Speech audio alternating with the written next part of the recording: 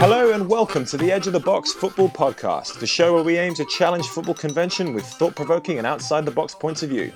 Today, we're putting our transfer hats on and coming up with 3 signings we'd like our individual clubs to make. Only caveat is they've got to be realistic. So, no Lionel Messi buys or anyone over 25 million for Tottenham Hotspur. We'll also be getting rid of 3 players each as well, because here at the Edge of the Box Football Podcast, we care about logic and admin and speculative pointlessness. We'll start with Arsenal, then go on to Spurs, ManCity and later Chelsea, so if you'd rather skip past all the mid-table drivel and get to where the action is, I won't blame you. And as always, feel free to let us know what you think afterwards on Twitter, at EdgeOfTheBoxPod. I'm your host, Harry Brent. We're going to put our fantasy football manager brains on right now, and we're going to each put ourselves into the shoes of the managers of our individual clubs that we support. We thought we'd come up with 3 players that we bring into the squad and 3 players that we would sell from the squad. And the reasons for that can be multifaceted. And the reasons for that can be whatever you want. Hopefully, we're all going to explain them as we go along. And I'm going to let the Arsenal fan, Mr. David Egby, go first. Well, so I'll start with the outs first. Who are you getting rid of? So, there's a lot to choose from, isn't there? There's so if anything, 3 isn't enough. Is there a certain Brazilian that you only bought in the summer? Let me. Harry, you're not going to like this. Is it? Hang on. Yes. Get rid of Mustafi. No, but legit, I'm actually getting rid of Mustafi. I think Mustafi, yeah. He improved somewhat under Arteta, but he's still not the level that we need. And I think, he just needs to go. We need to sort of count our losses because we won't get anywhere near the amount that we paid for him, which was like 35 mil or something ridiculous. Yeah. But any money for him is good money. Because he's fallen out of favour with the team. I know he had a spell where he was really just everything he touched turned to crap, basically. Yeah, the fans hated him. Remember they were booing him at one point when he touched the ball. And like I said, under Arteta he had somewhat of resurgence, but long term you can't have him in there.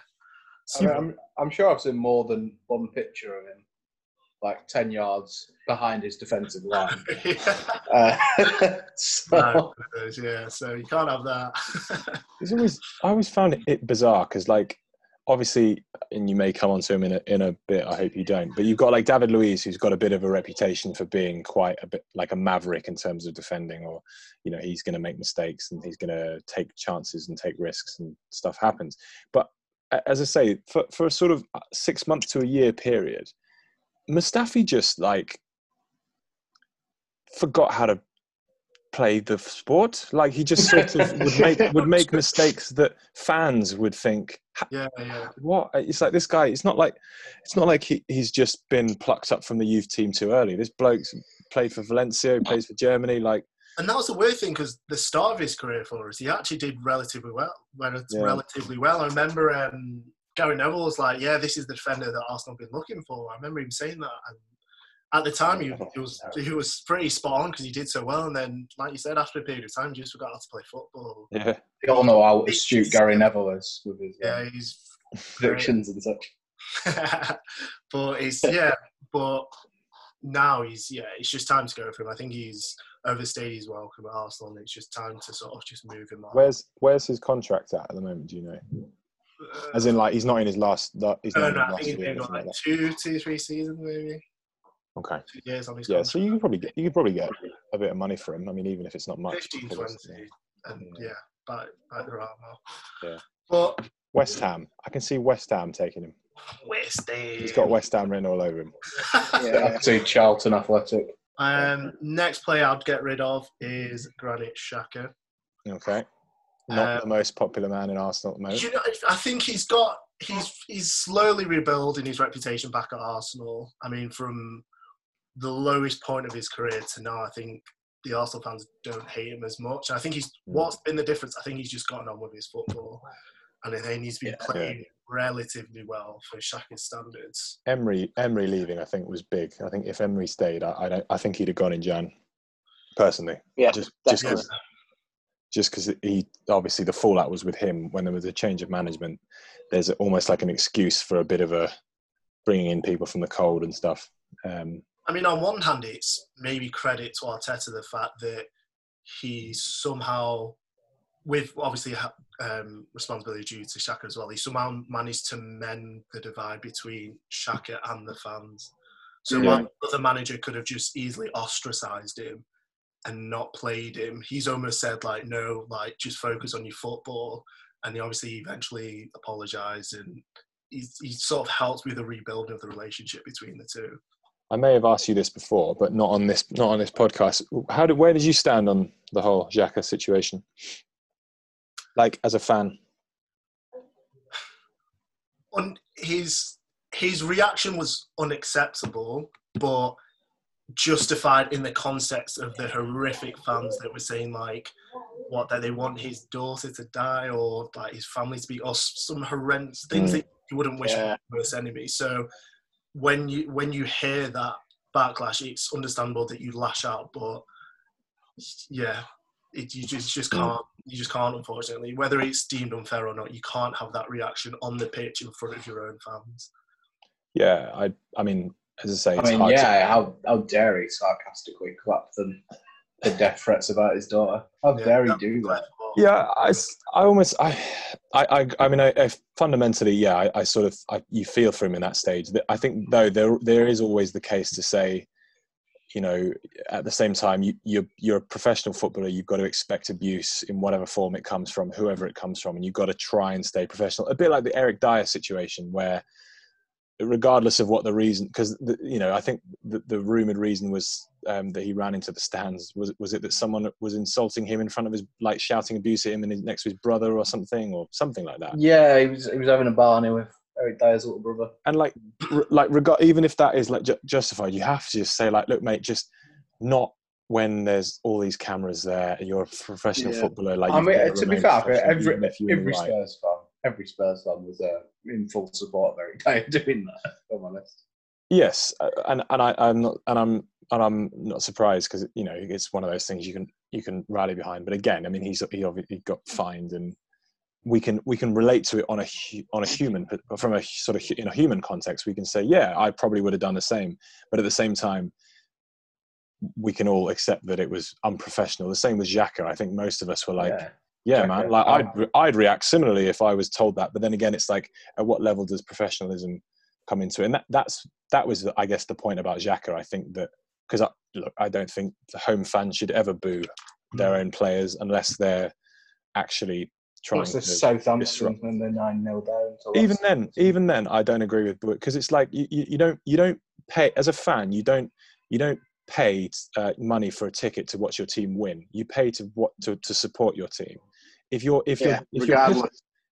pissed off that they get beaten like 9-0, then you're nothing but a glory supporter. If you want your money back after they get beaten, if it happens that it's proven that the players were downing tools and they were like scoring own goals, sure, ask for your money back.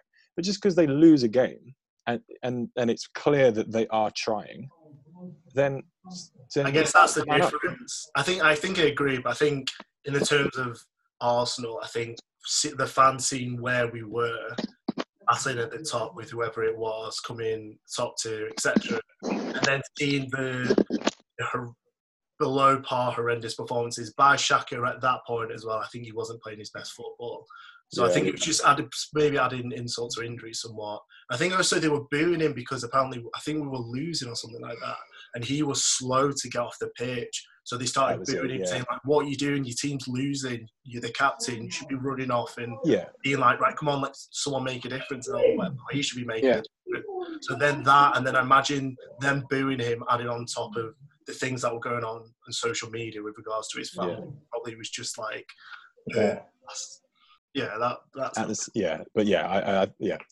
But sorry, I digress. So Xhaka's out. I feel bad for him, but I'll get rid of him. Yeah, I think Xhaka. I think he's too.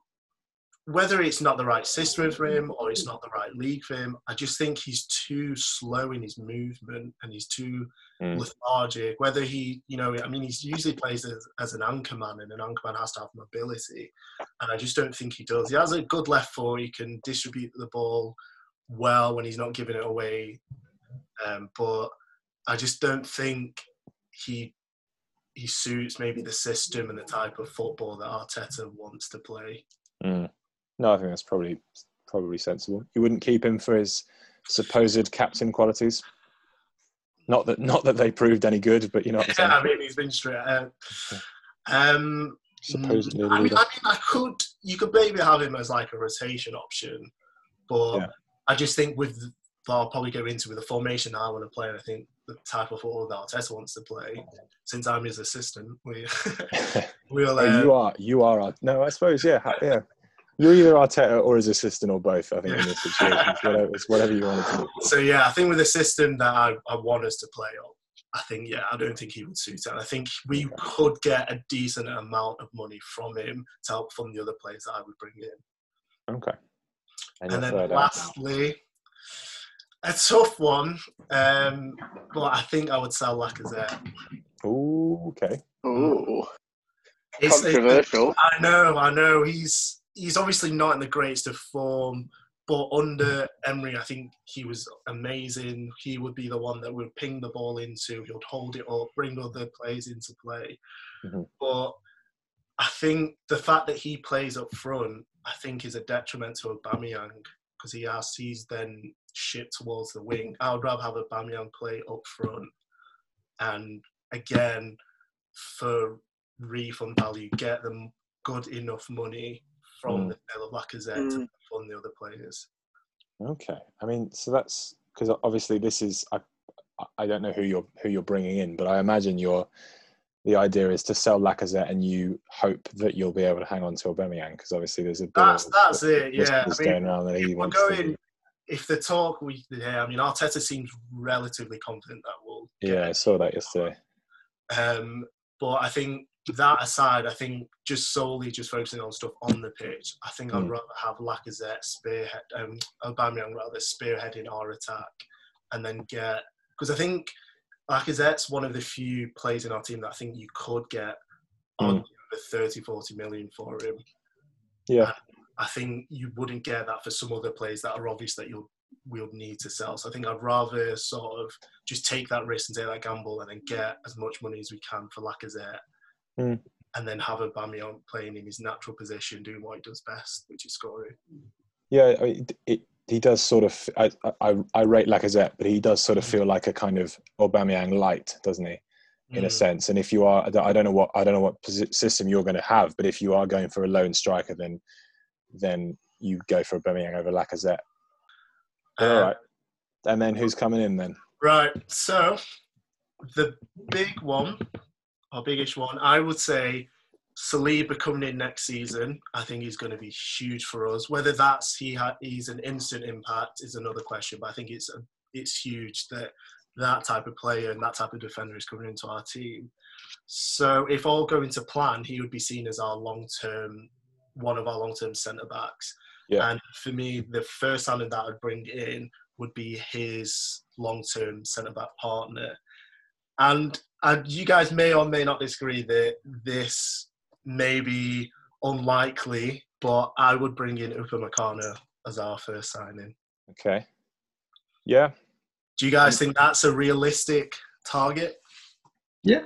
I mean, I think obviously he's linked with a few clubs at the moment, but I don't think that I certainly wouldn't amend that. I think that that's a possibility. He could go. But okay, so what's your reasoning behind Upamecano? So Upamecano reminds me of a prime Colo Torre. So his physical prowess. A Brendan Rodgers-esque Colo Torre.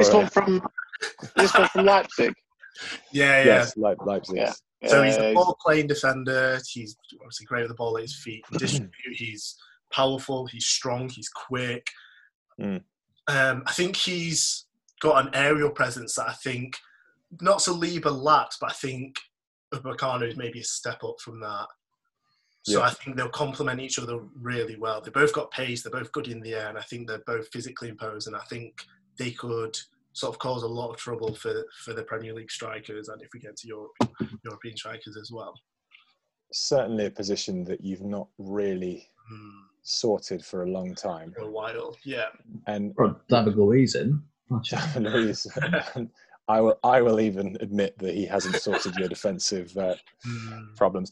It's interesting though, because I obviously having done the same task, give a little bit of an insight into who I would buy. But I was looking at centre backs, and yeah, there's not. It's difficult with centre backs, isn't it? Because almost what you want from a centre back now is different from what you might have wanted from a centre back maybe 10 years ago. Maybe now they need to be slightly better on the ball than they were, or slightly whatever it is, a bit more sort of technical. But of course, if you can find somebody like Virgil van Dijk, who's a bit of a 15 years old defender, and in terms of like a bit of a sort of mid-noughties powerful defender, and also a bit of a 2020s kind of technical defender. If you can find somebody like, and I was looking around, and it doesn't seem to be a huge amount that tick both boxes.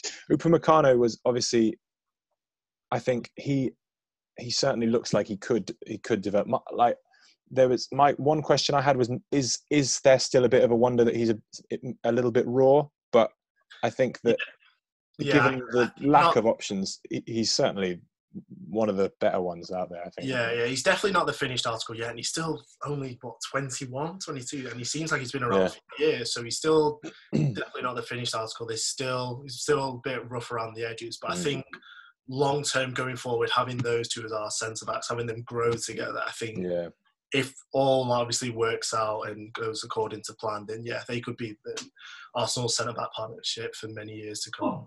So moving on to my second signing. A player that I think we've lacked. I think a player who's got physicality, who can be seen as an anchorman, but also I would play him as a box to box, and that is Thomas Partey. Yeah, I thought this one was coming. Yeah, it seems pretty likely that you are going for him and you are trying to sign him, aren't you?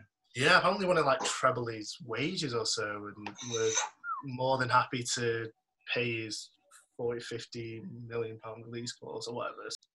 I just think he's a player that we need and we've desperately needed. He's physical, he's strong, great in the ball, can tackle. Reminds me of a bit of Michael Essien, Harry, who obviously I'm a huge fan of. The Bison, So I think him in our midfield would just shore up, give us a bit of physicality and strength and mobility that we've talked about that Xhaka didn't have, and I don't feel we presently have in any of our. Yeah, who was the last closest player in Arsenal's sort of recent history that you could say is most similar to him? Because I was just racking my brains there. I mean, Abu Dhabi. That was the only one I could think of. I was thinking Abu Dhabi, and I guess had he stayed injury free, could have been that sort of player. But apart from that, I mean, you had I guess Alex Song for about 12-month period was really good. Yeah, exactly. But that's another, like centre back. It's another position that you feel like in your squad, it's a question that has been without an answer for far too long. Like. And it seems as if that could be one. I mean, that seems like it's going to happen, doesn't it, at the moment, as far as reports go. Yeah, and I think it's just a trend of sorting out the span of our team, which you said we've not sorted out in a very long time. So just shoring up with another solid centre back alongside Saliba and a good centre midfielder. But okay, Thomas Partey. I think I certainly agree with the position you've gone after. Probably better. And the last signing, which I think was the toughest, would be Dominic Szoboszlai from Wolfsburg. So, I've said him because of the formation. So if I was Arteta, I would play 4-3-3. Okay. So 4 centre backs. I would have Torreira as the anchor man. Yeah. And then Thomas Partey as a box-to-box, and then Szoboszlai as like an advanced playmaker, sort of like a Kevin De Bruyne type player. Okay.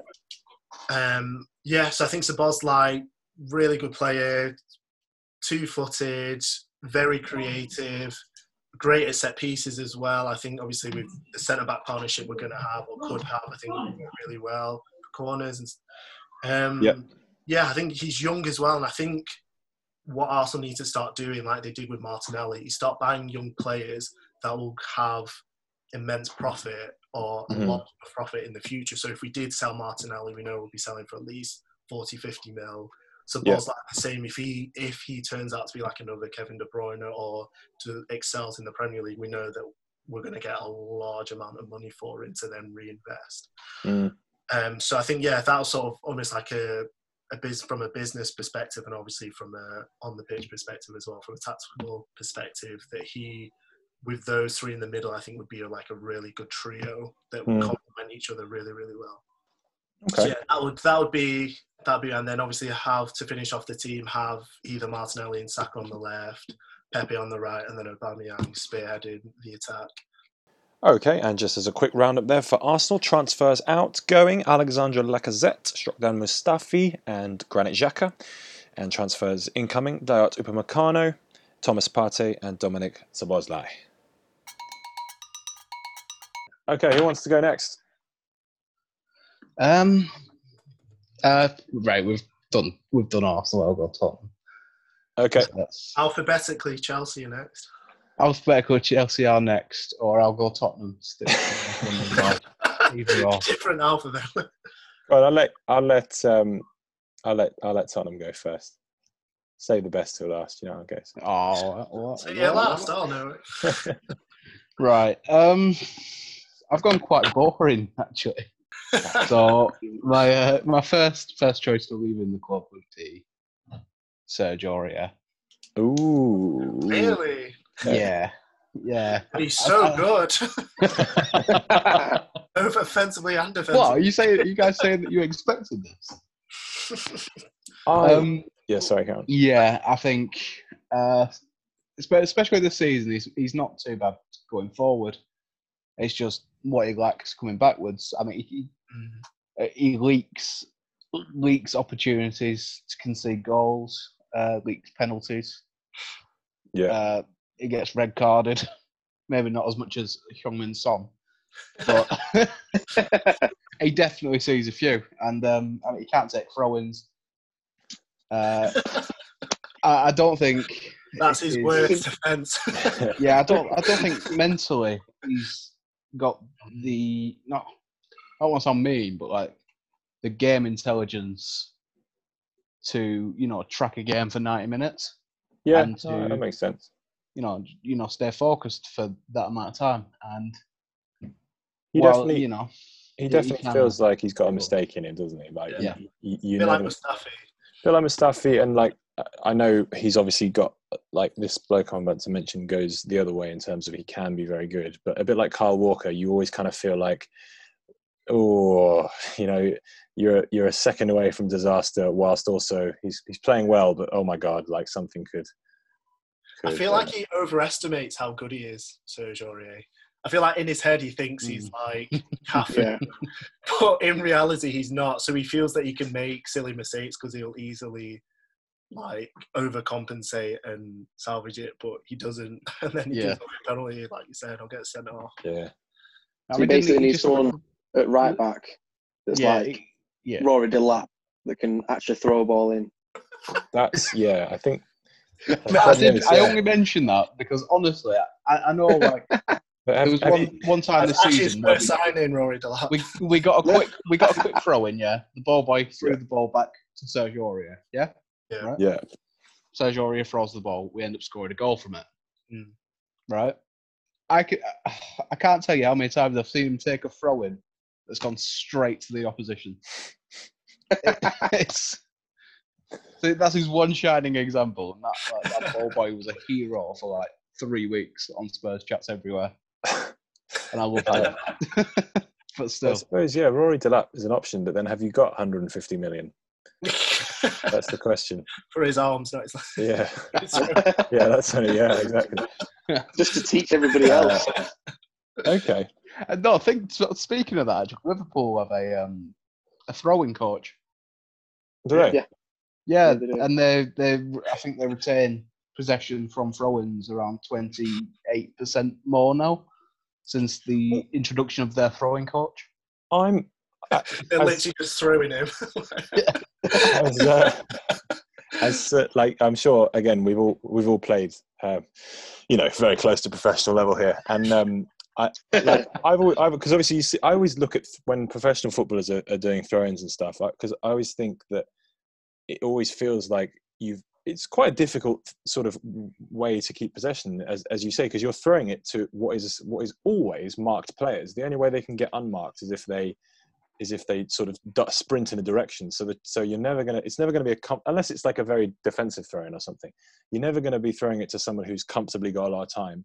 And I always think that I'm almost not surprised to hear that there's throwing coaches now, because it's quite you get a lot of them, and often, as you say, like with so much like emphasis on keeping possession these days, it's a very vital thing if you want to be able to like exactly know. We have routines for corners and free kicks and counter attacks and stuff. Why don't we have routines for I think that's actually the main reason why Liverpool are as dominant as they are right now.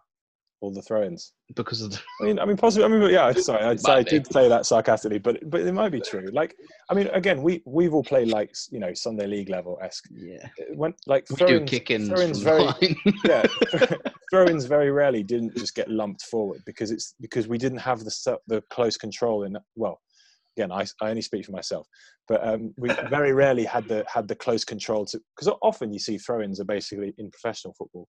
They throw it to somebody and it's a one-touch perfect straight back to them. It's never a kind of take the touch messy scramble to keep possession.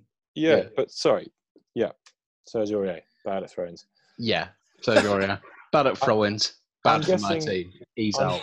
I'm guessing you don't have to let us know yet, but I'm hoping you're buying a right back, because I think if you're selling Sergio, 1.5's coming on. Patient, Harry, patient. Right, just because you ain't got no right backs, but no, go on. Keep going. My next choice is actually at left back. Ooh. And it's Ben Davies.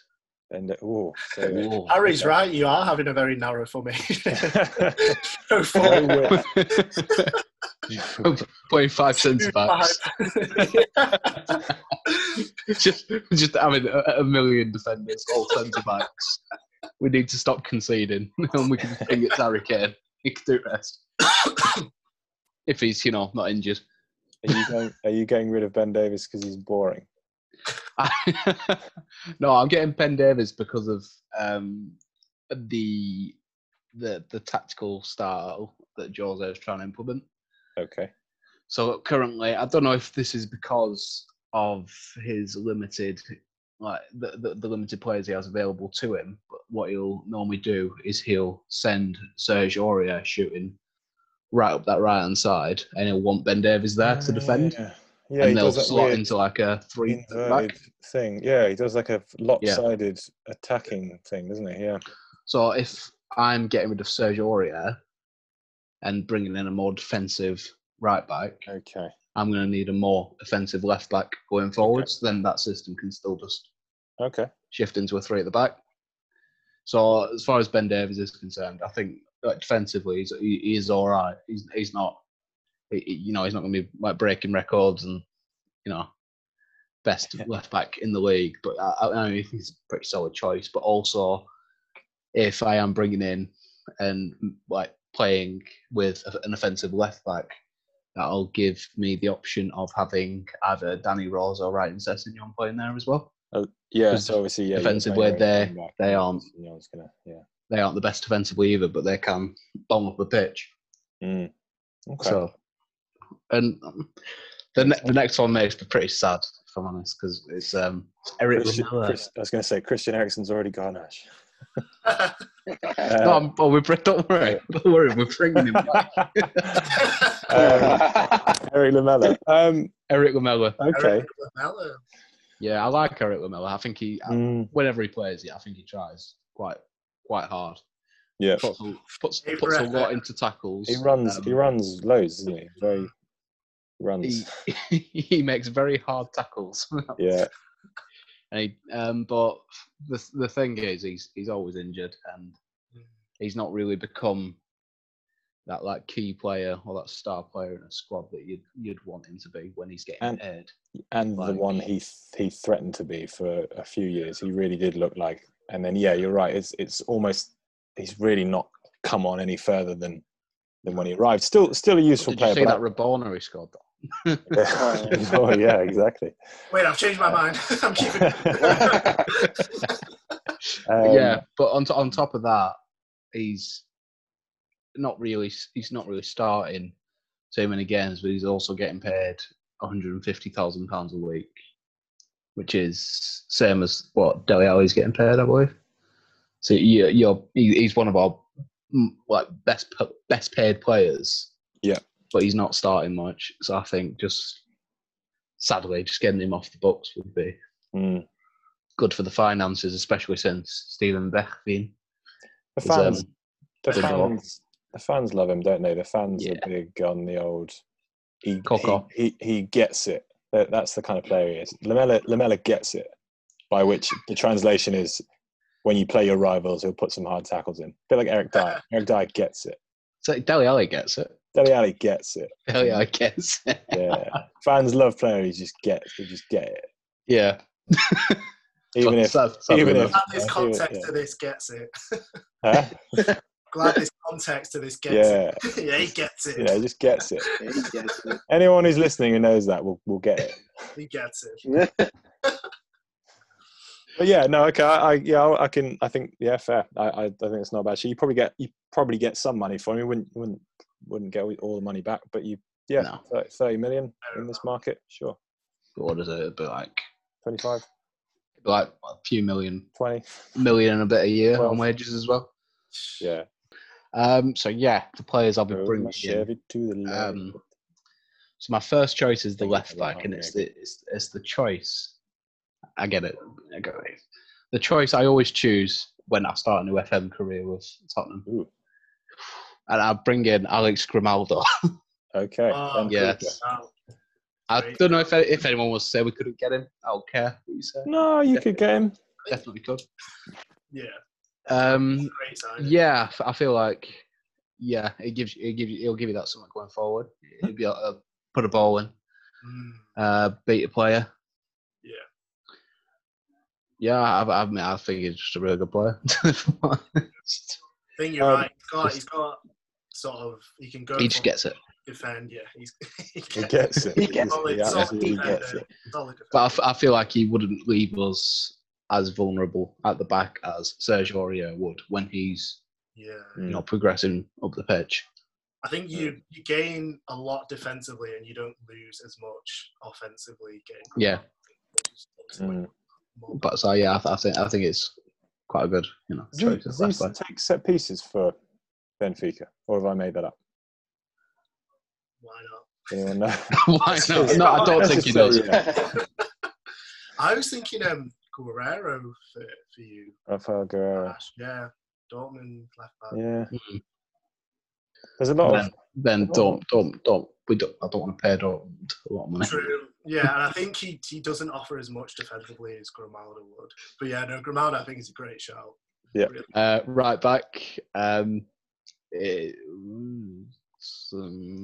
Is Max Aarons? There we are. Okay. For you guys, yeah. Again, very, very easy choice there.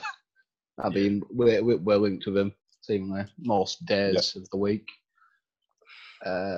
He's a pretty good player, isn't he? I mean, he's one of them Norwich standouts. I mean, Norwich have so many players. Yeah. That you can just. You would use him as you said before, you'd have him as a sort of offensive fullback. A defensive fullback, sorry. More defensive, and then you would have Juan Foyth as the backup. That's my only thing. But I mean, he can do. He's done it. You know what I mean? He's not. It's also how young he is. I know he's a regular Premier League player. He is really good. No, Aarons. Sorry. Also Aarons, yeah, both good. But okay. No, Foyth, I feel like Foyth's far too rash. And if the list could expand one extra, I'd probably still pull in Munier from Yeah. He'll be on a free, so it doesn't matter where he's at. I'd still pull Mounier in. And that's the difficulty with this. Like, you have to, you're restricted. But as you say, if you're, in an ideal world, you want to bring in cover. But for the sake of what we're doing, there's no point in telling you which subs you bring in. Although I might actually contradict myself in a minute. We might find out. But okay, yeah, no, that I like that. Obviously, with Grimaldo, you've got. I mean, he can cross the ball really well. I feel like he takes set pieces for them. I might be completely. I think he got. I'm pretty sure he does. You're going to say it's for every player now. That's all I have. I feel like he takes set pieces. Does he take set pieces? Don't buy it. He got 4 goals last season and 12 assists at Benfica. Yeah. He's also a La Masia graduate, I believe. Yeah. Some kind of premium to him, because every La Masia graduate is brilliant, it seems.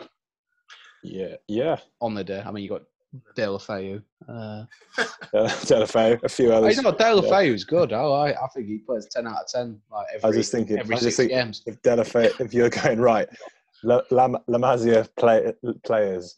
Right, I need to prove to people that they're all brilliant. Right, De La Feu first. But just go right. It's easy. Oriol Romeu is another one. Yeah, my next one was going to be a Dharma Traore. Pepe Reina, another one. There you go. Sorry, no. I take your point. He's certainly got. He certainly fits the bill for what you want in a left back, I think. And my last choice is quite the difficult one, and the one that I've got a few backups for, because I wasn't sure what you guys would think. I think be worried about what we think. So we need a new defensive mid. So I'm not bringing in any extra centre backs, anything like that. I think Toby Alderweireld and Davinson Sanchez, with cover from Tanganga and Juan Foyth would be more than sufficient if they were getting cover from a defensive midfielder. Yep. So I went for Ndidi. Okay. But I wouldn't know if we'd be able to get Ndidi, because obviously he's playing for Leicester. They're probably going to get Champions League football next season. It's not guaranteed that we are, and Leicester would make us pay quite a lot for him. I don't think that I'm certainly not going to amend that. I think it'd be hard to get him because Leicester know what their players are worth, but at the same time they've also shown that they're accepting of their stature, and that when players want to go to bigger stature clubs, which, sorry, any Leicester fans listening, Tottenham are bigger than you, he would go. It would probably cost about 80 million, but I think A, they would sell if you wanted to give them enough money, and B, hell of a player. Really like him. Ironically, I think you just insulted 90% of your friends and family with that Leicester comment.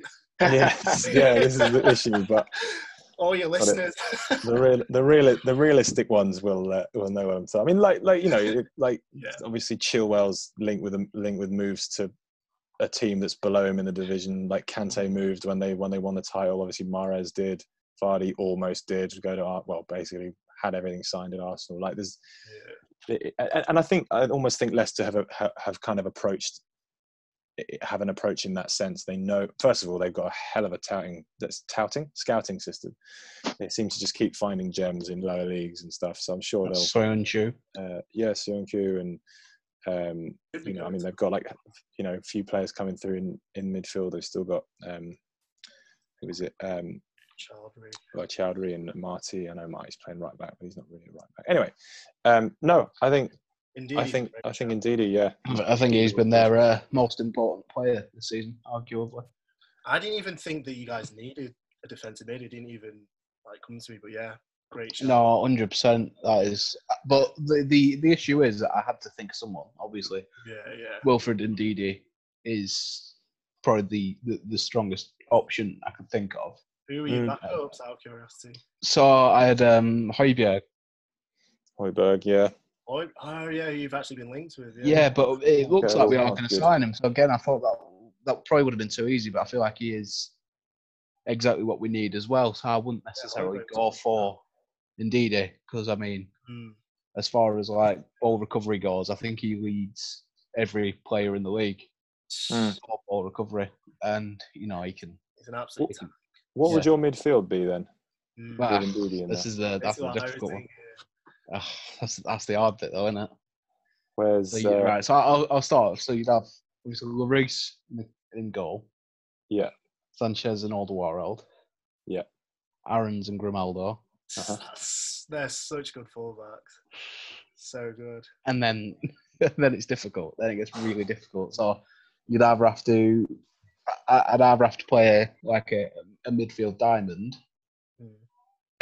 Yeah. But I'm trying to stick with like Jose Mourinho's tactics, which would be like, so I'd have maybe Harry Winks. So I love Harry Winks, obviously. Mm-hmm. Next to Højbjerg or Ndidi. And then I believe, yes, so Winks and Ndidi. Yeah. With in a double pivot. Oh, no. Yeah. Oh, so in Lo Celso number 10. Yeah, so Lo Celso number 10. Okay. Winks linking everything together, and then Ndidi kind of just Snow and Ndombele. But I mean, I guess in a squad you need rotation stuff, and then I guess where's Dele Alli? Exactly. Where's Dele Alli? Exactly. So, but the thing with Dele Alli is he can also play as an inverted winger. So I feel like the squad would be getting rotated very heavily. I guess you've got depth. With that team, you'll have depth, which I think is like quality depth as well. Yeah, and so you'd have Bergwijn, Lucas Moura for depth on the right. Son, and then you'd have Son and Dele Alli there. But Dele Alli can also be covered for Lo Celso as number 10. Yeah. Obviously, you've got Kane up top. Moura as well. You can put Son. You can put Ali on the left if you've got Grimaldo bombing forward, and then he can just and then he can roam Deuter around.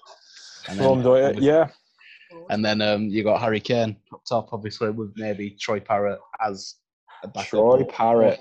I'd say more likely Son. Yeah. Well, Son or Bergwijn as a backup there. Bergwijn does occasionally play up front. Yeah. No, I think.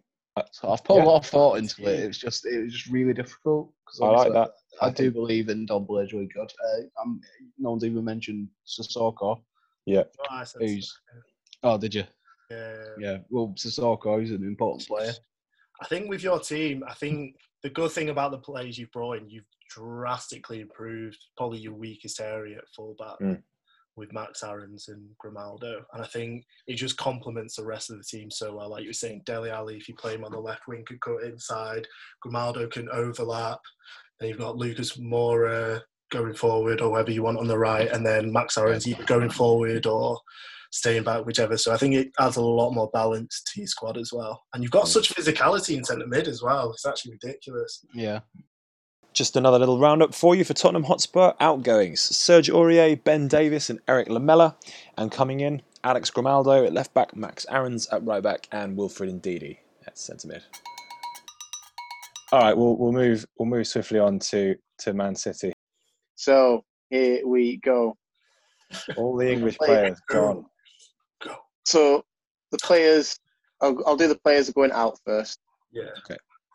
So the first person on my list to go out that door would be Mr. Kyle Walker. Quarks. Personally, I've never really seen the big hype around him, even when he was at Tottenham. He's, defensively, he can be very poor. He's out of position quite a lot, but due to his sheer pace, he does seem to get back. And I just don't understand how he's starting more than Cancelo, when going forward, Cancelo's a hell of a lot better with delivery, even just attacking options. He's a lot better going forward than Kyle Walker. As well as that, this whole lockdown thing that came into the papers and media and stuff like that. Yeah. It's annoying to hear, not just because he's a City player, but just because he's an English player. You should be setting a much better example, like, for example, Marcus Rashford. I know, not saying every English player should be doing what Rashford has done, but, they just shouldn't be breaking lockdown. They shouldn't just the simple stuff. But money-wise, he's 30 years old. So he's, coming to the, probably got another 4 seasons maybe in. But no, I think you're right with Walker, particularly as you have such a good backup in Cancelo. I think it's, if you're someone who doesn't have much faith in Walker, it's quite a smart. So it's quite a sort of risk-free sale, isn't it? You can get a bit of money for him. You can get rid of probably what is a bit of a, not necessarily bad personality, but not the most model personality. No, he's not going to be playing for England anytime soon anyway. So, he needs to book up his ideas in my eyes. Cash in on him when you can. Yeah. Okay. Yeah. I still can't believe next he's on my 30 list. years old. What happened there? I'm in shock. I thought he was at 28. Next is Nicholas Otamendi. So, personally, I think he should have been gone at least 2 seasons ago. But we stupidly didn't invest in another centre-back or even give any of our younger players the opportunity to play more regularly. But we gave a contract extension because we didn't, we only got Laporte. Yeah. Or Laporte, however you want to say it. He's been a good servant to the club. He's had his good moments and bad moments. But I think the older he's getting on, he's not playing as much. And I feel like in a team like Pep's, he needs to be playing more. Otherwise, he's just going to be having more mistakes on the pitch. So, and personally, I've liked him since he's been at City. We've got the nickname the General. But the General. I just don't want his reputation at the club to be tarnished by an overstayed welcome. Yeah. Okay. So he's 32. Maybe selling back to a team abroad where he can retire, maybe in Argentina, something like that, like 5-0. Get him a nice house in the country somewhere. With a nice wine yard. Yeah, I guess City almost feel like their current team has come to, we've talked about it before, these sort of teams going 3 or 4 year cycles, and if you think City, and probably is true, coming to the end of that with this particular set of players, I think he's probably one of those that you wouldn't be too remiss about moving on, particularly as I didn't realise he was 32, but he's not the standout, is he, anymore? He's certainly not got the form of. I don't think he started. I remember when he first joined, he seemed to start well, as my memory serves me well. But because that's where Timocelis. I mean, Timocelis, wow. But providing you're buying another centre back, I would be all okay for that. Mustafi's available. And then my final player that I am going to get rid of, which pains me to say, it would be Leroy Sané. Leroy Jenkins, Leroy Sané. Seems like it's going to happen, doesn't it? Yeah, there's been a lot of media surrounding him for quite a while, just before he had that bad injury where he's been out the majority of the season. But I think, he's got a young daughter that's probably getting to that age where she's going to be going to school and stuff like that. And maybe he wants to be back home. So then, he can be there while she grows up in, his national country that, he's lived in most of his life.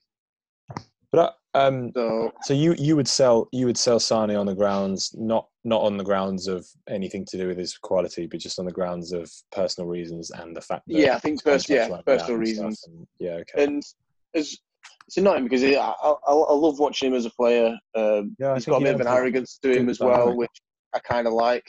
I think you missed him this season. I mean, I know there's lots of reasons for. He stretches teams. Yeah. That's another dimension. Yeah. If he's fit, Ro, does he start for you? Oh yeah. But okay, who are you bringing in then? Okay, so for Kyle Walker. So okay, is it going to be? This was like quite difficult. Replacements. Yeah, direct replacement. But Cancelo's going to be starting more often than not. I feel like we should be starting anyway. I really like him as a player. From what I see, he just he's a lot more enjoyable to watch. Whereas Kyle Walker just seems to be showboating that he can run at 100 mile an hour. But not a direct replacement. Maybe in like another season or two, but I want to get him now and develop him. Would be Nathan Ferguson from West Bromwich Albion. Nathan Ferguson. Right. Okay. So, 19 years of age, English. He's played midfield. Like mainly like on the right or left side of midfield. So he's got a bit of an attacking mentality, but he's a right back effectively. But he can play right or left. He's a beast. He's quite physical presence, isn't he? He's like quite beefy, yeah. quite tension, but really athletic as well. Yeah. I think for what like free as well. His contract expires either this summer. Yeah, when I've looked at the value of him, he's literally like between 3 and 4 million, mainly because I think his contract's running down. Yeah. But from the handful of games I've seen from him, for such a young lad, especially in the Championship, coming up against like the bigger teams in the Championship, very, very professional. His timing and attitude, towards handling players, absolutely incredible. He's very advanced for a lad that's only 19. The fact that he's got the experience of playing in midfield, I think that'd benefit Guardiola. The fact he can play both right and left back, again, another great thing. So then we could start with Mendy and Cancelo, and then say if Guardiola wants to take one of them off, he can do, and they can replace him with Ferguson and just get him, slowly introduce him to the style. So yeah, and like I say, young English. Treat him how you treat Zinchenko, I guess. Sort of.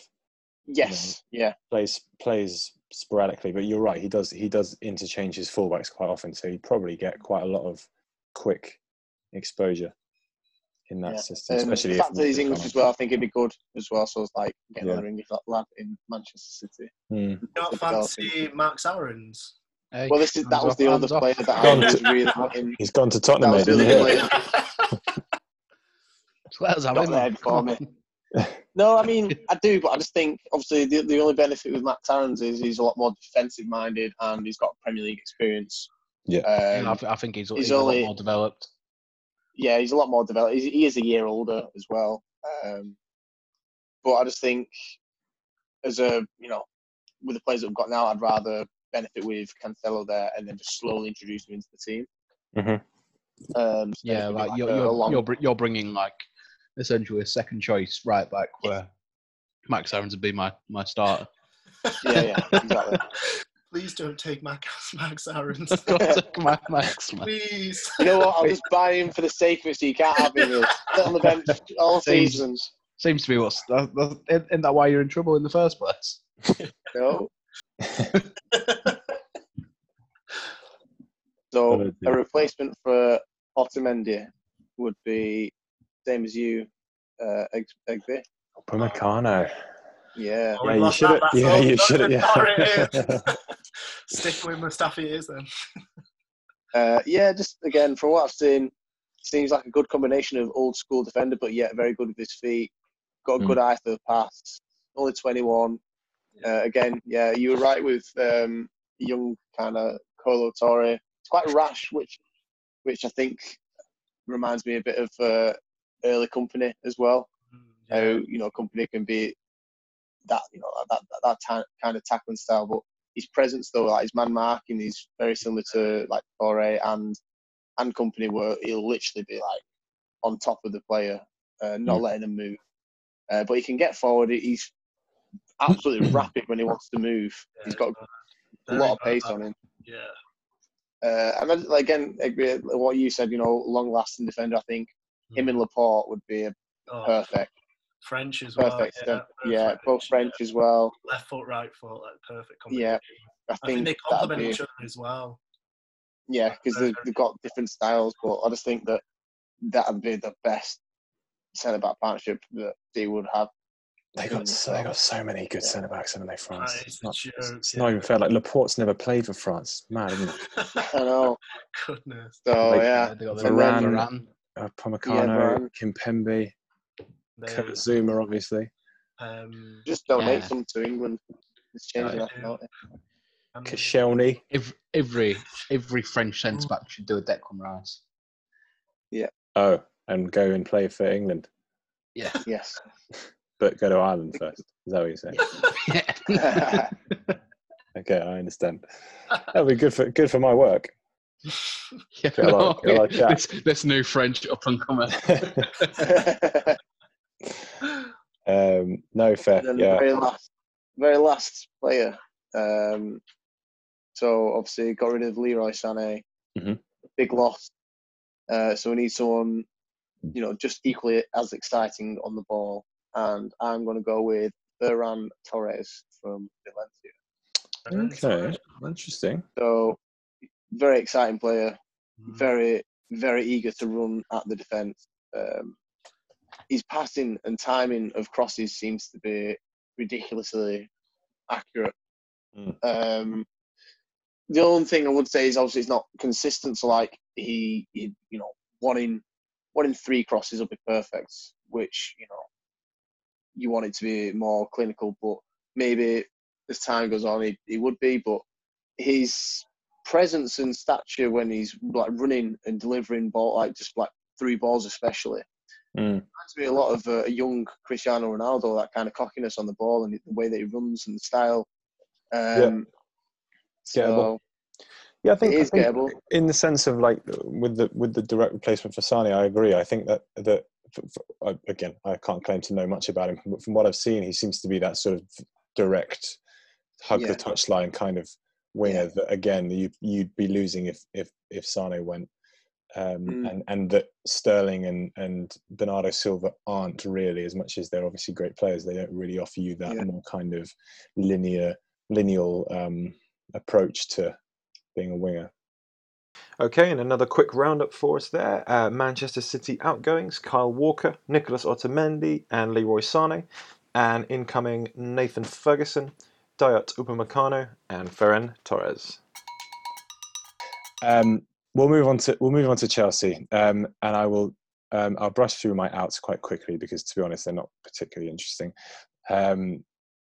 Firstly, I get rid of Danny Drinkwater, just because why is he on our books? Like I was out, just the fact that we spent more money on him than we did in N'Golo Kante is a joke. And is he on loan at Burnley? He's on loan at Villa now. Oh, Villa. And he got, when he was at Burnley, he got into some scrap in a nightclub, a similar sort of thing to Kyle Walker, but he more. Was trying it on with some guy's bird, wasn't he? That was it. He tried. It's just like, mate, I don't. We literally only bought him because we needed to fill the English quota for the Champions League. That was the only reason why we bought him, and we don't need him anymore. He's never been good enough for this level. Sure, you could have just got like a 13-year-old Billy Gilmore, and he would have done well. Yeah, well, this is pre-Lampard Lampard era youngsters when we didn't know we had a reserve team 2 years ago. So no, you did have a reserve team. About 200. They're all on loan. They're just all on loan. So yeah, I'd get rid of him. I don't see any point really in keeping him. The other one is Michy Batshuayi. He's given us some good memories. I don't think he's ever going to be good enough to be the guy that you'd ever go with. We lead him to go forward.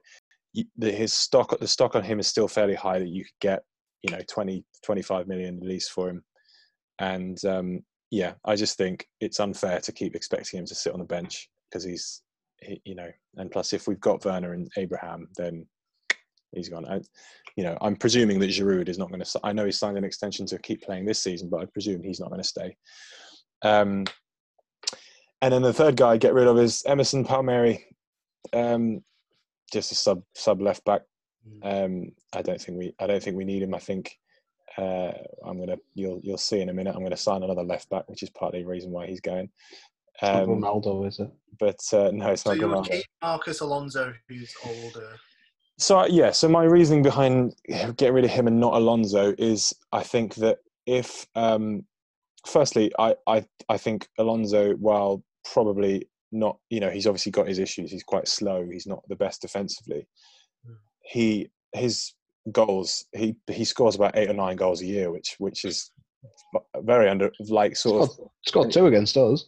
Yeah, it's absolute crackers as well. And I think it's funny, especially in a season that we've had this season, where we really have struggled for, and last season as well, when goal scorers, ever since Diego Costa left, have been a big issue for us. You really begin to appreciate these players who come up with 8 or 9 goals. I mean, getting as much as Willian is getting, and that's, you know, it says a lot about Alonso. And I would keep him for his goals, but I'd also keep him for the fact that if you wanted, I wouldn't play a 5 at the back with wing backs. But if you ever wanted to switch to that formation, I think he can do that, and is a better prospect for that than Emerson. But yeah, going on to the people that I'd sign. If we'd have done this 6 months ago, Hakim Ziyech would have been absolutely number 1 for me. I'm so pleased we've signed him. I'm really looking forward to him. I still can't believe you signed him. Yeah, you've done that so quickly and quietly as well. Yeah, really. Yeah. It's just, so surprised no one else. I would love to know if other teams went in for him, and if not, why? Why not? Like, how have Chelsea somehow?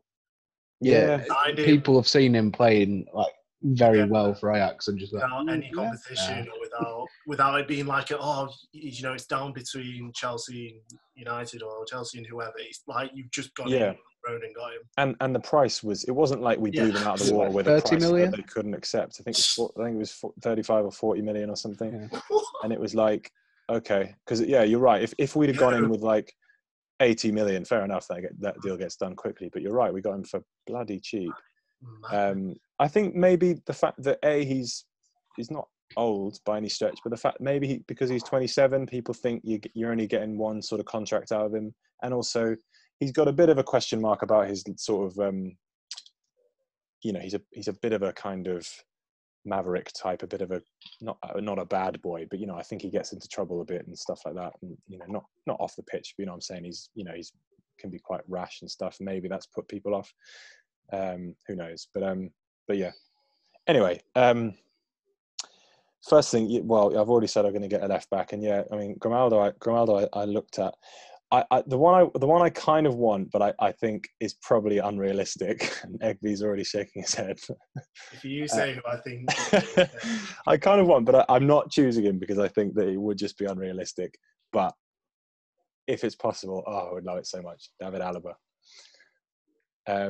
Was that who you think I was going to say? No. Oh, Ben Chilwell. No. We could get Ben Chilwell. Come on. Yeah, you could get Ben Chilwell for like 80 million.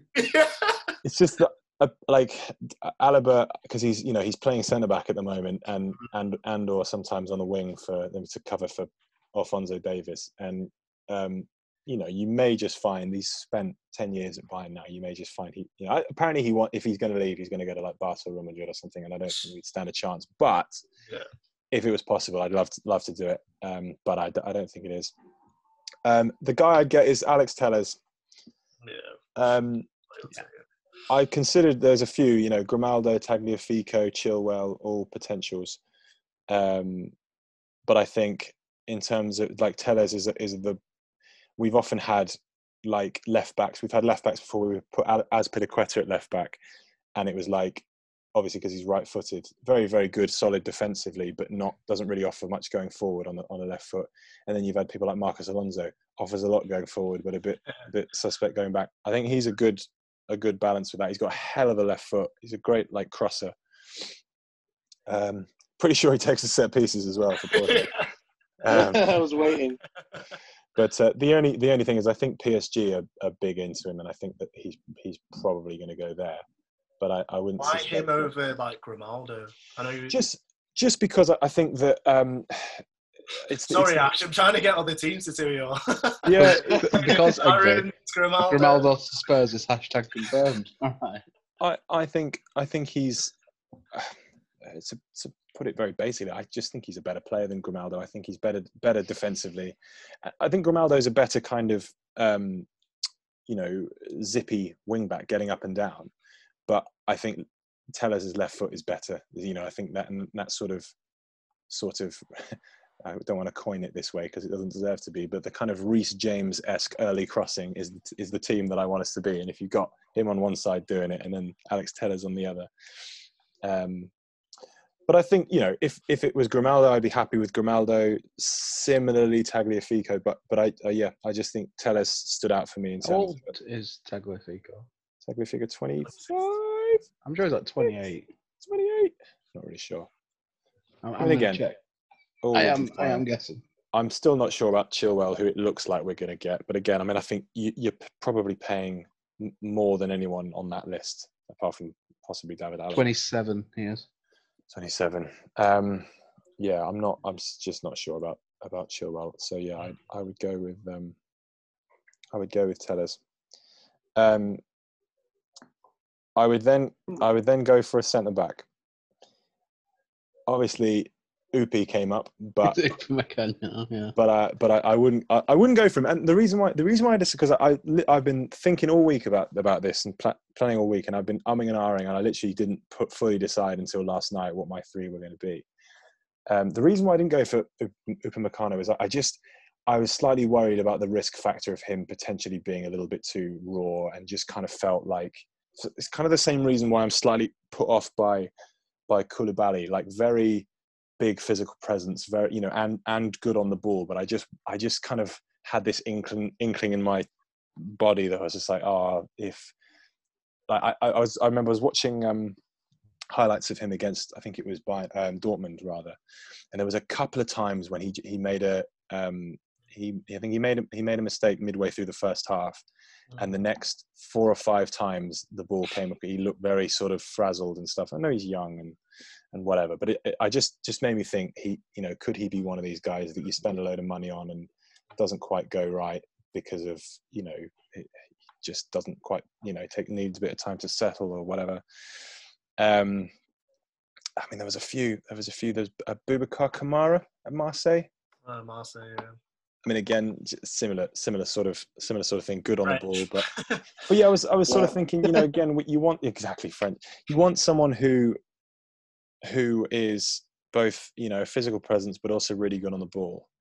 And then I was thinking, you want somebody who the risk factor of coming in straight away and really being, fitting in well is low risk. And to be honest, there was only one person that I could think. And again, I don't necessarily think it's that realistic. And I would feel free to tell me that this is something we couldn't do. But I will give you the reasons for why I think we could do it. But yeah, the name I settled on was Joe Gomez. Now, obviously, I don't think that it's, something that is likely to happen at all. But I just thought that, he's been at Liverpool for 4 or 5 years now. Joel Matip is not old by any stretch. Joel Matip's only like 28. Joel Matip, if Klopp has decided that Matip is his partner with Van Dijk, then Joe Gomez is staying as number 3 for a few years. And if you get to the end of this season or the end of next season, and he's won the Prem and he's won the Champions League with Liverpool, and he's not going any further in the team, you got to get first team somewhere, bro. And the fact that Liverpool, supposedly the reason for Liverpool not going back in for Werner is an apparent worry about the transfer market and not having enough money or not being able to justify spending that amount of money on somebody who's probably going to be rotation for them. Then throw 50, 60 million at them for their third choice centre back. Would they take it? Maybe not.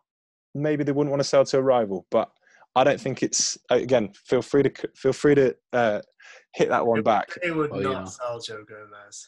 I've got him in FM. There you go. You were Tottenham, Roger. I just think if you, because I think he's got that experience. He knows the Premier League and all that sort of stuff. Very good on the ball. Very composed. Also pretty physical. I don't know. I as I say, I don't suspect this is anything that would happen in real life. But I think if you went to Gomez with the, look, come on, you're not getting in Liverpool's team. Come to ours. You'll be the star. See, I don't think it's. I don't think it's I'm not doubting you, Harry. I feel like you're a fucking idiot. He's playing for Liverpool. He is, but he's not. He's very regular played for Liverpool this season. I will say that because I know Matip's been injured. I know exactly. Because I'll be surprised if he's not partnering Van Dijk by the start of next season. In the sense that they're like, you you and Van Dijk, Klopp's like, you and Van Dijk are going to be my starting centre backs. I think you've got it spot on in the type of defender and the type of player he is. I think that's the type of player you should definitely go for. Yeah. But he's played 19 matches and started 14 of them. Yeah, I mean, I think. I mean, I know the season's not over, but I know that is less than half a season. But and Dave, I to your point, I think that was my perception of it. I thought when Matip was playing regularly, obviously, I thought it's because Joe Gomez got injured for about a year, didn't he? And he spent a load of time out. And I thought, it's just because it's one of those things. Matip's been in the team, you just don't want to bring him out. But it's gone on now for. I mean, I'm sure they all get games in the same way that you can argue. Fikayo, I don't have the figures to hand, but I bet you Fikayo Tomori has as many appearances or similar amount of check it out, similar amount of appearances as Joe Gomez. But Fikayo Tomori is not an established. Yep, you're in the team every week, and there's a difference between that. And who would be your starting centre back then alongside Joe Gomez? Rudiger. He started more. Tomori started 15. Tomori started. Yeah, well there you go. Started one more game. Played less. I can tell you as a Chelsea fan, Tomori is not. I mean, I'm not saying he's ousted, but he's not. He's not first. He's not like There's a difference between being a rotated centre back, and you're the guy. Van Dijk, exactly. Yeah. And yeah, I mean, it's also difficult because we've got we've obviously got Tomori. He's got a bit of time in his hands. Zuma and Christensen, my patience with both is beginning to run thin.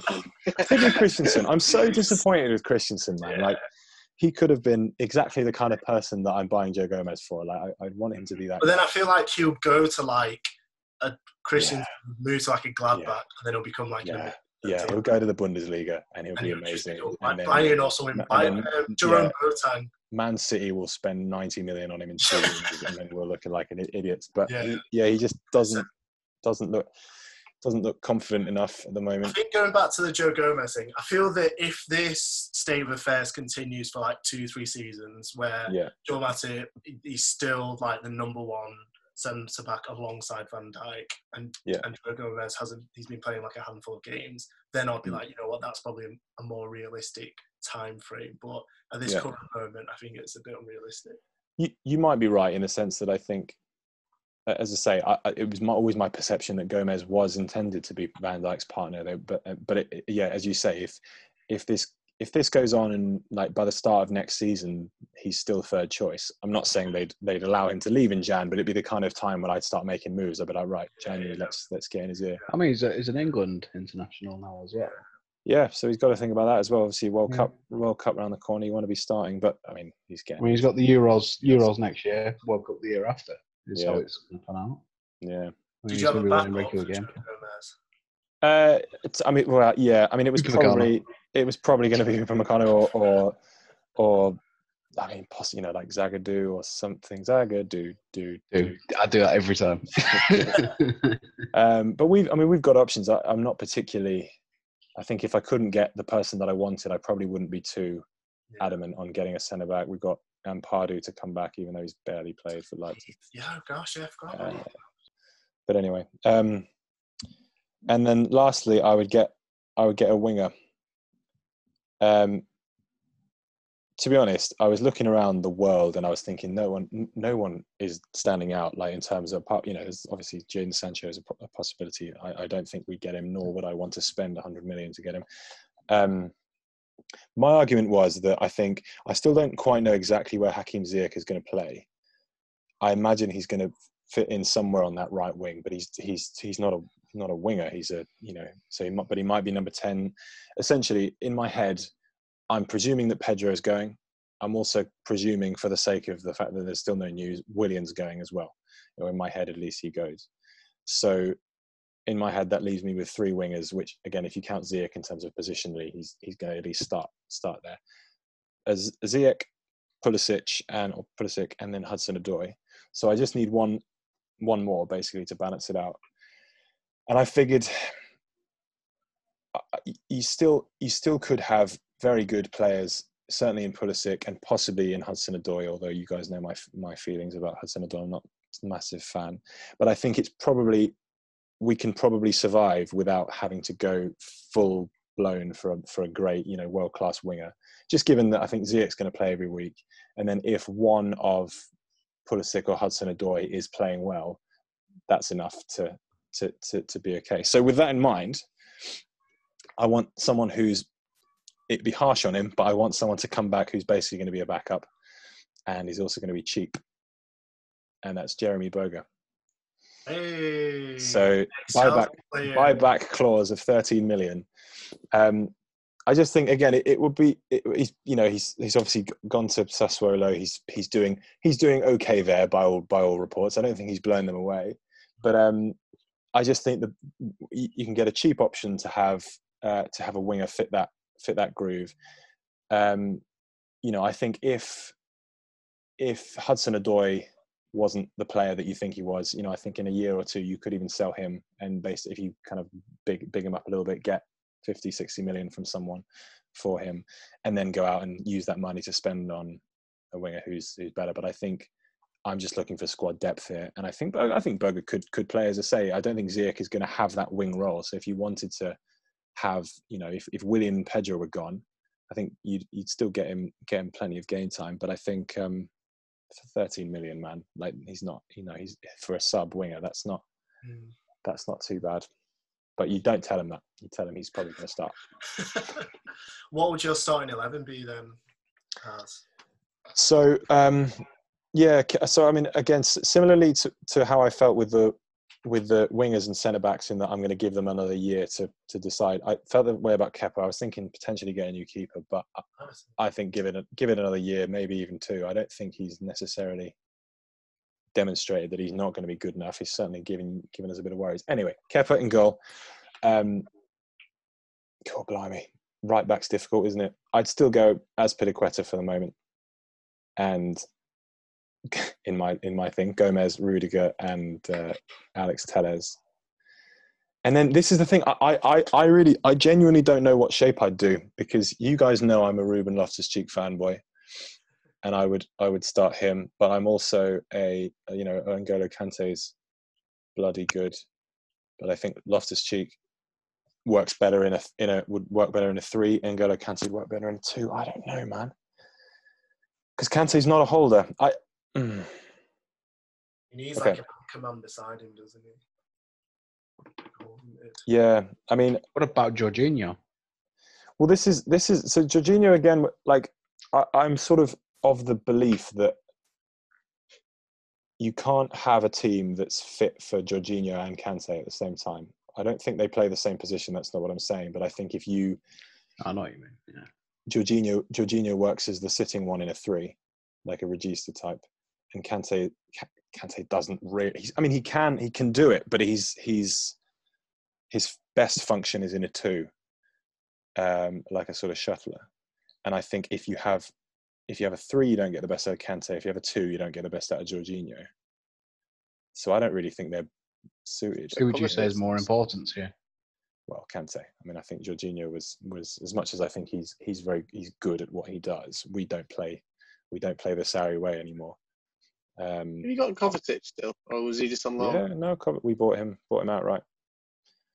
Yeah, we've got a hell of a lot of depth. Kovacic, Mount, Barkley, Loftus-Cheek's now back. Again, not a centre midfielder, but Ziyech can fill that space if you wanted Billy to. Gilmore now. Billy Gilmore, so I can't answer you with what my exact shape of midfield would be, but it would probably be 3, or somewhere with I'd certainly have Loftus-Cheek in there, because I think, yes, obviously, I think certainly having N'Golo Kante in there, and then some form of either Jorginho, Kovacic, Mount. I don't really know what composition you want. I'm waiting to see what system he plays, because I don't really understand why we're linked with Kai Havertz. Like, don't get me wrong, he looks like a very good player, but where is he going to play? It starts with, I'm not saying he won't get in the team, but what What? We don't need to strengthen. Maybe you've just got an excess of funds. So while no one else, you've got all this money because you haven't spent it. Got an offshore account somewhere. So while no one else is paying any money for any players, you're just trying to get the best players to get an edge. Maybe we've got some form of like currency that's like expires in July, and it's like we have to just chuck it somewhere quickly. Like we have to spend it. I don't think Kai Havertz would be a bad acquisition for anyone. If I'm honest. No, he looks very good. I think he could get into any team. I say this not to cause a reaction, but again, because you will laugh at me, but then eat your words later. I think Ruben Loftus-Cheek does the job that he would do, and man's a Loftus-Cheek fan. Would you have signed then up front if Chelsea hadn't signed? It's it's interesting. I mean, again, I slightly would have wanted to think, because I thought about those things for a few days. No, I would have liked to think about it for a while, but there's. I mean, I would again. You know my opinion on Werner. I'm not a massive fan, but I probably would have been okay with having him. But I like Inter Milan's Martinez, but I don't know whether A, we'd be able to get him, or B, whether they don't want to sell unless it's 100 million plus. I think he wants to go to Barcelona. I really like Luka Jovic a year ago. I don't know whether his form is busted or not. I don't know, but would I still take a chance on him? Maybe. There's no great sort of absolute nailed on, he's the guy that everybody wants, apart from the possible exception of Martinez in Europe at the moment in terms of available strikers, and I guess Werner. But yeah, I'm happy with, I'm content with Werner. But yeah, I just want to know what flipping system we're going to play. It'll be really interesting. We're getting all these attacking players, and it just feels like strange where they're all going to fit in. But no, I'm not saying he doesn't have a plan. But do you think Lampard's? Say he doesn't have a plan. Sorry, yeah. Do you think he may still be experimenting with the system he wants to play? Yeah, he's not been managing. One slight worry I had was, I don't think he settled properly on a system last year. I think he tried. I don't necessarily think he's. Sorry, this year. Yeah, I don't necessarily think he's going to be a one system guy, but I think that, possibly because he knew he was going to be doing a lot of team building, maybe he, was still experimenting with things. But I think you have a much clearer idea after these transfers come in about the way he wants to play. Do you think the arrival of Ziyech and Werner would disturb the relatively good seasons that Mason Mount and Tammy Abraham have been having? Depends. It depends how we play. I mean, as you say, if Werner's probably not going to be a lone striker, in which he might link the two up in a two. Yeah. Ultimately, I wouldn't be that worried about it with Abraham, because I don't think he's the answer. Mason Mount, it would be unfortunate to see him, drop out of the team. But at the same time, I think his ability to press really well and high energy sort of thing will see him get enough games. And I think midfield is the one position where you really do rotate, not just in terms of who starts, but you bring subs on all the time. And I think that over the course of a season, even if you're not starting in that midfield, you're going to get plenty of minutes, especially if you win the Champions League and stuff. But do you think it maybe knock his confidence that he's not, if he wasn't Frank Lampard's golden boy anymore? I don't know. I think you've got to trust that players understand the high levels of competition at the top level of football. And I think if you need protection and no people challenging your position, then you're not fit to. Yeah. I mean, you see, Frank Lampard's a great example. I mean, Frank Lampard improved a hell of a lot when Abramovich brought in all these Verons and all these players to get him out of the team. He really came on and became a much better player, probably because he had that competition around him. And I think it's always a healthy thing, isn't it? The competition. And just a final transfer roundup for you. For Chelsea, the outgoings Danny Drinkwater, Michy Batshuayi and Emerson Palmieri. And coming in, Alex Telles, Jeremy Boga and Joe Gomez. Thank you very much for tuning in to the Edge of the Box Football Podcast. Feel free to let us know how much you disagree with everything that we've just said and talked about. Or feel free to let us know where you'd improve. Which signings would you have made instead of the ones we made for each individual clubs? Feel free to get in touch with us on Twitter at Edge of the Box Pod. And we'll see you in the next week. We'll see you on Twitter. We'll see you online. We might even see you in the street. Who knows? Thanks very much for tuning in. Bye-bye.